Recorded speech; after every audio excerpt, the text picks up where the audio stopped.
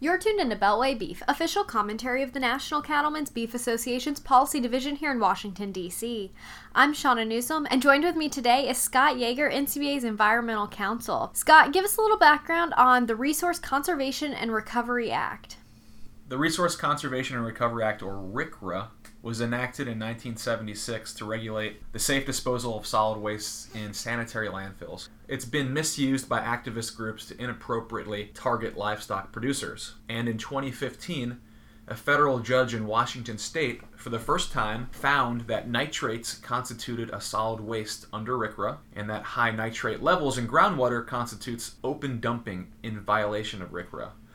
And the end result in that case was that several dairy farmers in Yakima Valley, Washington, were subject to millions of dollars in penalties and attorney's fees.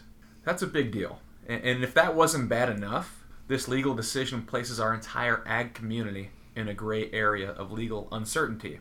Because now, farmers are uncertain which statutes govern their nutrient management. And they're now open to increased liability from RCRA citizen lawsuits based on undefined standards. So just keep in mind that farmers are already subject to numerous water statutes. And this misguided judicial decision neglects the fact that RCRA, which, as I said earlier, is a law intended to regulate sanitary landfills, was never intended to regulate agriculture. Period.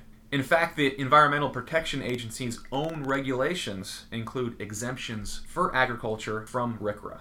Now, last week, legislation was introduced to close those loopholes and protect farmers, which NCBA has long been supportive of this legislation. This legislation, and it was called the Farm Regulatory Certainty Act last year, and this year it's called something else. I think it's called H.R. 848 to amend the Solid Waste Disposal Act and to clarify nutrient management practices, but we're going to call it H.R. 848 because that's a lot easier to say. And like you said, this is championed by one of our great friends in the House of Representatives, Dan Newhouse from Washington State, and he introduced this legislation last Friday.